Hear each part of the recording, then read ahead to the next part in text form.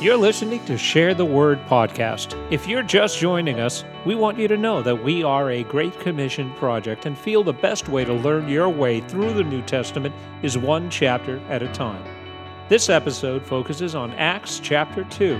We'll see what happened on the day the church was born and its impact on Jerusalem. Let's get started.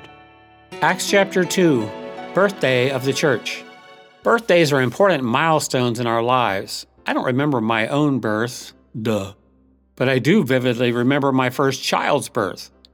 It was a little nerve-wracking anticipating that event, honestly.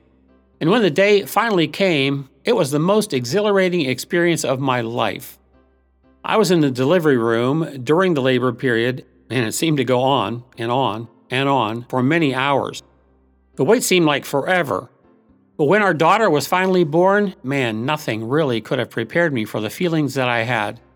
It was an entirely new, seemingly miraculous thing to witness. I'm not a very emotional person, honestly, but I remember actually hyperventilating watching her birth and holding her. My heart was racing. Acts chapter 2, where we're studying today, is about a birthday. Whose birthday, you might be thinking? Actually, this chapter describes the birthday of the Christian church. The event is what Jesus had told his disciples to say in Jerusalem and wait for. He said it wouldn't be a long wait, and actually ended up being about 10 days, which is a kind of long wait if you ask me. But it passed with the apostles, I'm sure, waiting nervously, not knowing what to expect. Then 10 days after they'd witnessed Jesus ascend to heaven, on a Jewish holiday called Shavat, or in Greek, Pentecost, what Jesus promised finally happened, and it was quite remarkable and unforgettable.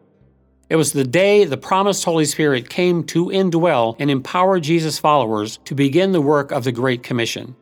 It was the day the church was born. Let's think about Luke's description of how it happened. I'm reading now from Acts chapter 2, from the beginning. When the day of Pentecost came, they, that is the apostles of Jesus, were all together in one place. Suddenly, a sound like the blowing of violent wind came from heaven and filled the whole house where they were sitting. They saw what seemed to be tongues of fire that separated and came to rest over each of them. All of them were then filled with the Holy Spirit and began to speak in languages as the Holy Spirit enabled them. Now there were in Jerusalem at that time God-fearing Jews from every nation under heaven. When they heard this sound, a crowd came together in bewilderment because each one heard their own language being spoken. Utterly amazed, they asked, "Aren't all of these men speaking Galileans? Then how is it that each of us is hearing them in our own native language?" Amazed and perplexed, they asked each other, "What could this possibly mean?" Jesus evidently wanted to leave no doubt in the apostles' minds about when the promise he had made to them about the Holy Spirit's coming happened. Remember his instruction before the ascension, "Wait for the gift my Father has promised." John, referring to John the Baptist, baptized with water, but not many days from now, you will be baptized with the Holy Spirit. The morning it happened, a sudden, powerful wind came down from heaven and was blowing throughout the place where the apostles were staying. Even more strangely, fire appeared, not like something was on fire, but just fire in the air. That must have been unnerving. Then the fire divided itself, sending an individual burning flame over each of their heads. I'm sure these phenomena were to unmistakably mark the arrival of God's Holy Spirit. Wind and spirit, by the way, are the same word in Greek, which Luke is writing in here. And fire often represents the presence of God in the Bible. The apostles, I'm sure, realized what was going on had to be what Jesus had promised them would occur shortly. The arriving Holy Spirit. As he entered and filled them, they began praising God. Because Shavat or Pentecost was an important religious holiday of the Jews, the city was filled with worshipers, many of whom were religious pilgrims who had come to Jerusalem from places throughout the Roman Empire. In fact, Luke mentions in this section people from at least 15 different foreign lands were in Jerusalem that day, and who witnessed some of this phenomenon. Those in the temple area, including I'm sure some priests and rabbis, heard that powerful wind sound, probably sounded like a tornado roaring. People came out of their homes, and others flooded out of the temple area to see what in the world was causing this. At the same time, the apostles came down out of the upper room where they were staying and out onto the busy street. They were praising God, yes, but the odd part was the foreigners in Jerusalem that day heard them speaking in their own native languages. They heard them speaking Persian and Latin and Egyptian and Greek and many other languages. How could that possibly be? Aren't these men all Galileans? What does this mean? They wanted to know. Some in the bewildered crowd, Luke says, said, the apostles must be drunk. It was kind of early in the day for that. When Peter finally quieted them down, he tried to explain. What he said makes it apparent to me that one thing the apostles had spent a lot of time doing over the last several days was studying the Old Testament scripture like they had never studied it before, scouring the Old Testament for prophecies about Jesus and the things he had fulfilled and more things he was not yet fulfilled, for any clues about what might come next. Peter's attempt to explain what they had all just witnessed was to quote lines that occurred to him from the prophet Joel about the last days and the phenomena that will occur then. The ultimate fulfillment of Joel's prophecy is still in the future at Jesus' second coming. But Peter identified what was happening that morning when the Holy Spirit arrived and filled the believers in Jerusalem with these future events. I think Peter may have been jumping the gun a little bit with that interpretation, honestly. But what he got right was the part in Joel about promised Holy Spirit being poured out by God, because that's certainly what was happening here. And the other things in Joel's prophecy about signs that will mark Jesus' second coming, that was not happening yet, as much as Peter and the other apostles probably wanted it to be. That part of Joel's prophecy is still ahead of us. Peter then remarkably launched into a powerful sermon to this large crowd that gathered. This man who only weeks before, remember, had denied even knowing Jesus, much less being a follower of Jesus, right now, in the heart of Jerusalem, he stood up boldly and addressed this large crowd. Fellow Israelites, he said, listen to me. Jesus of Nazareth was a man accredited by God to you by miracles, wonders, and signs, which God did among you through him, as you yourselves all know. This man was handed over to you by God's deliberate plan and foreknowledge, and you, with the help of wicked men, put him to death by nailing him to the cross. But God raised him from the dead, freeing him from the agony of death because it was impossible for death to keep its hold over him. Then Peter quoted some messianic passages from the Psalms, which talk about resurrection, explaining David, who wrote these words, was not talking about himself. He was writing prophetically about his offspring, about Jesus the Messiah. And then he pounded home the truth. God has raised this Jesus to life, and we are all witnesses of it. Exalted to the right hand of God, he has received from the Father now the promised Holy Spirit and has poured out what you have seen and what you are hearing. Therefore, let all Israel be assured of this. God has made this Jesus, whom you crucified, both Lord and Messiah. Wow. I think it's very important that we consider just what Peter was claiming there in Jerusalem, only weeks after Jesus' public crucifixion in this town. Peter was boldly asserting that the leaders of Judaism had killed their Messiah, and that God had raised him from the dead. Speaking for himself and the other apostles, Peter insisted, "We are witnesses of these things." Implied in his words was a challenge to any doubters in his crowd or opponents that, if this is not so, if the resurrection did not in fact happen, prove us wrong. Don't miss this. It's a myth too many have repeated that needs to be exploded.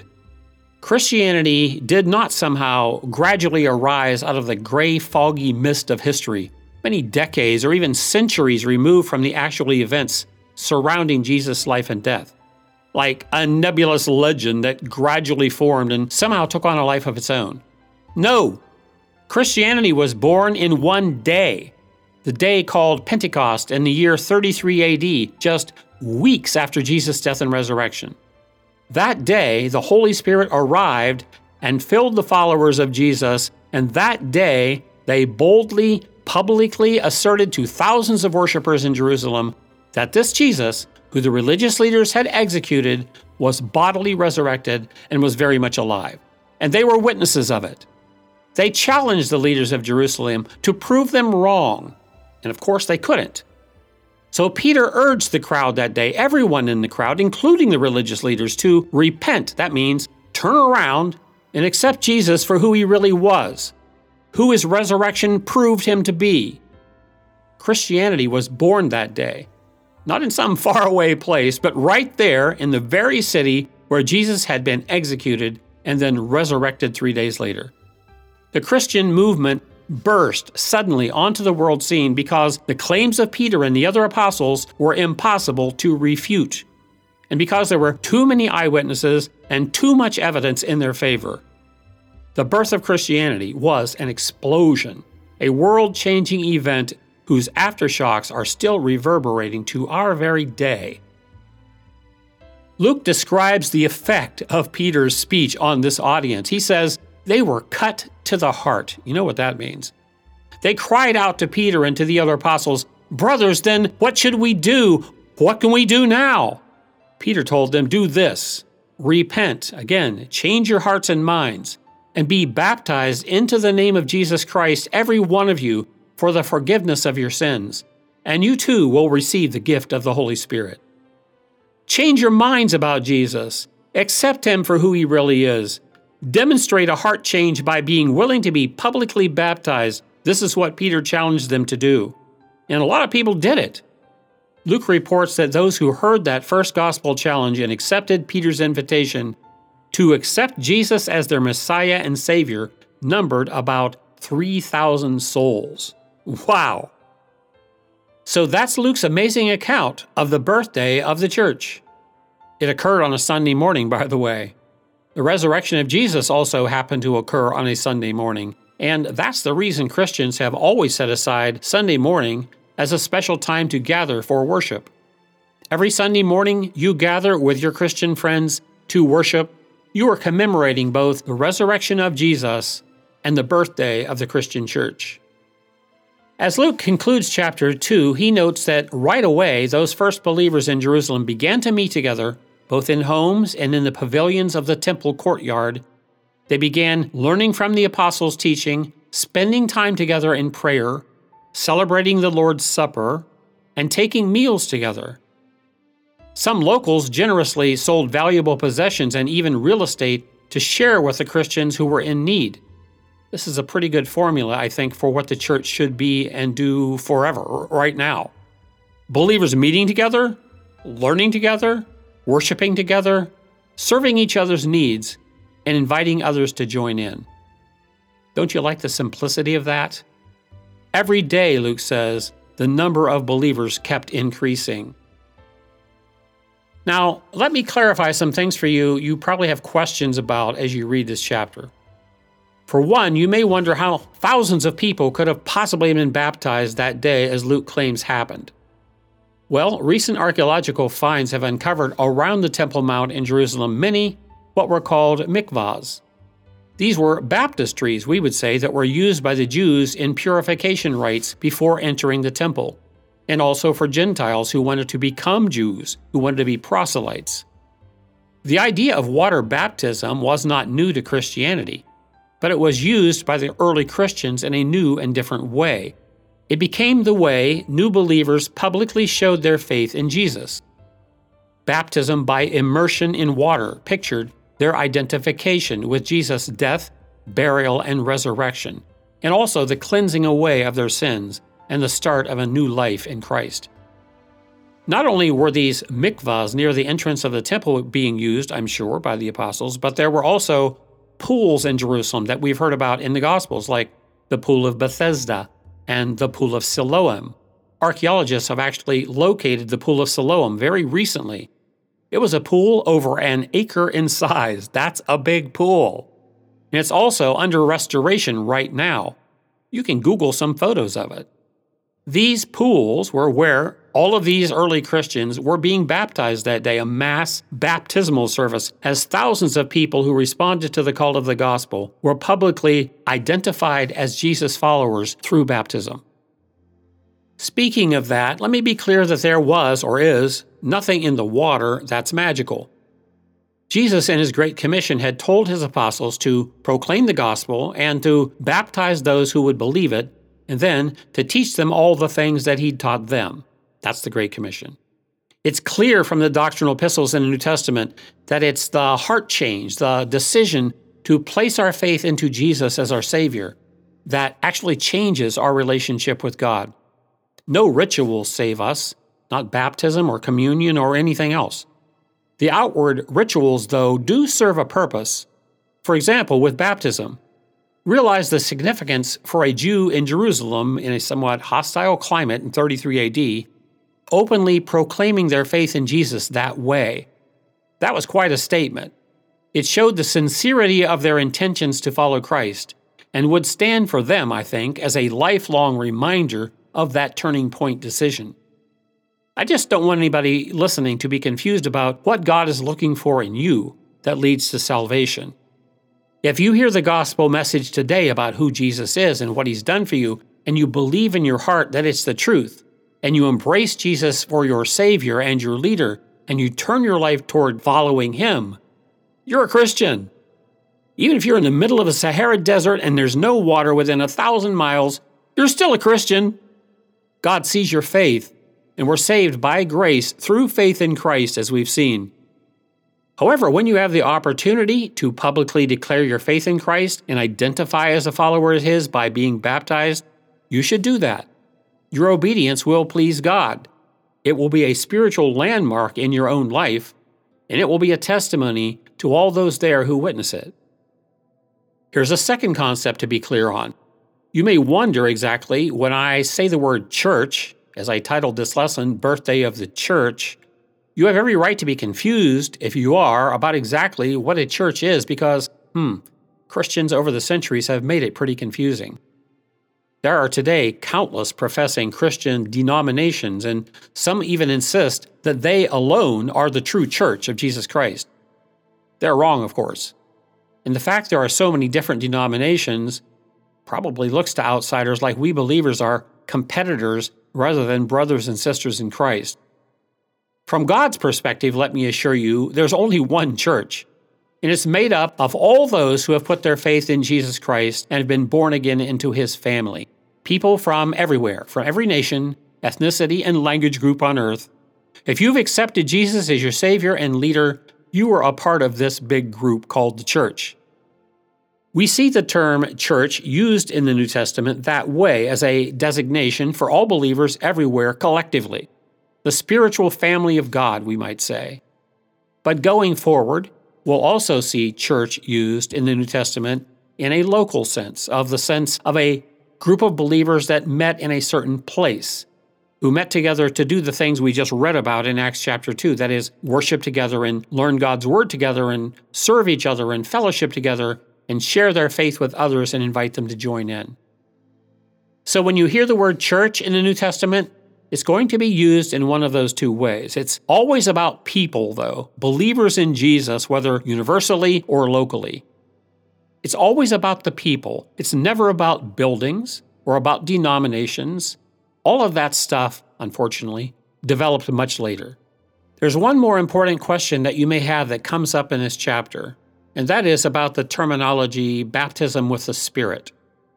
The meaning of the term has become something of a controversy, honestly, over the last 100 years or so.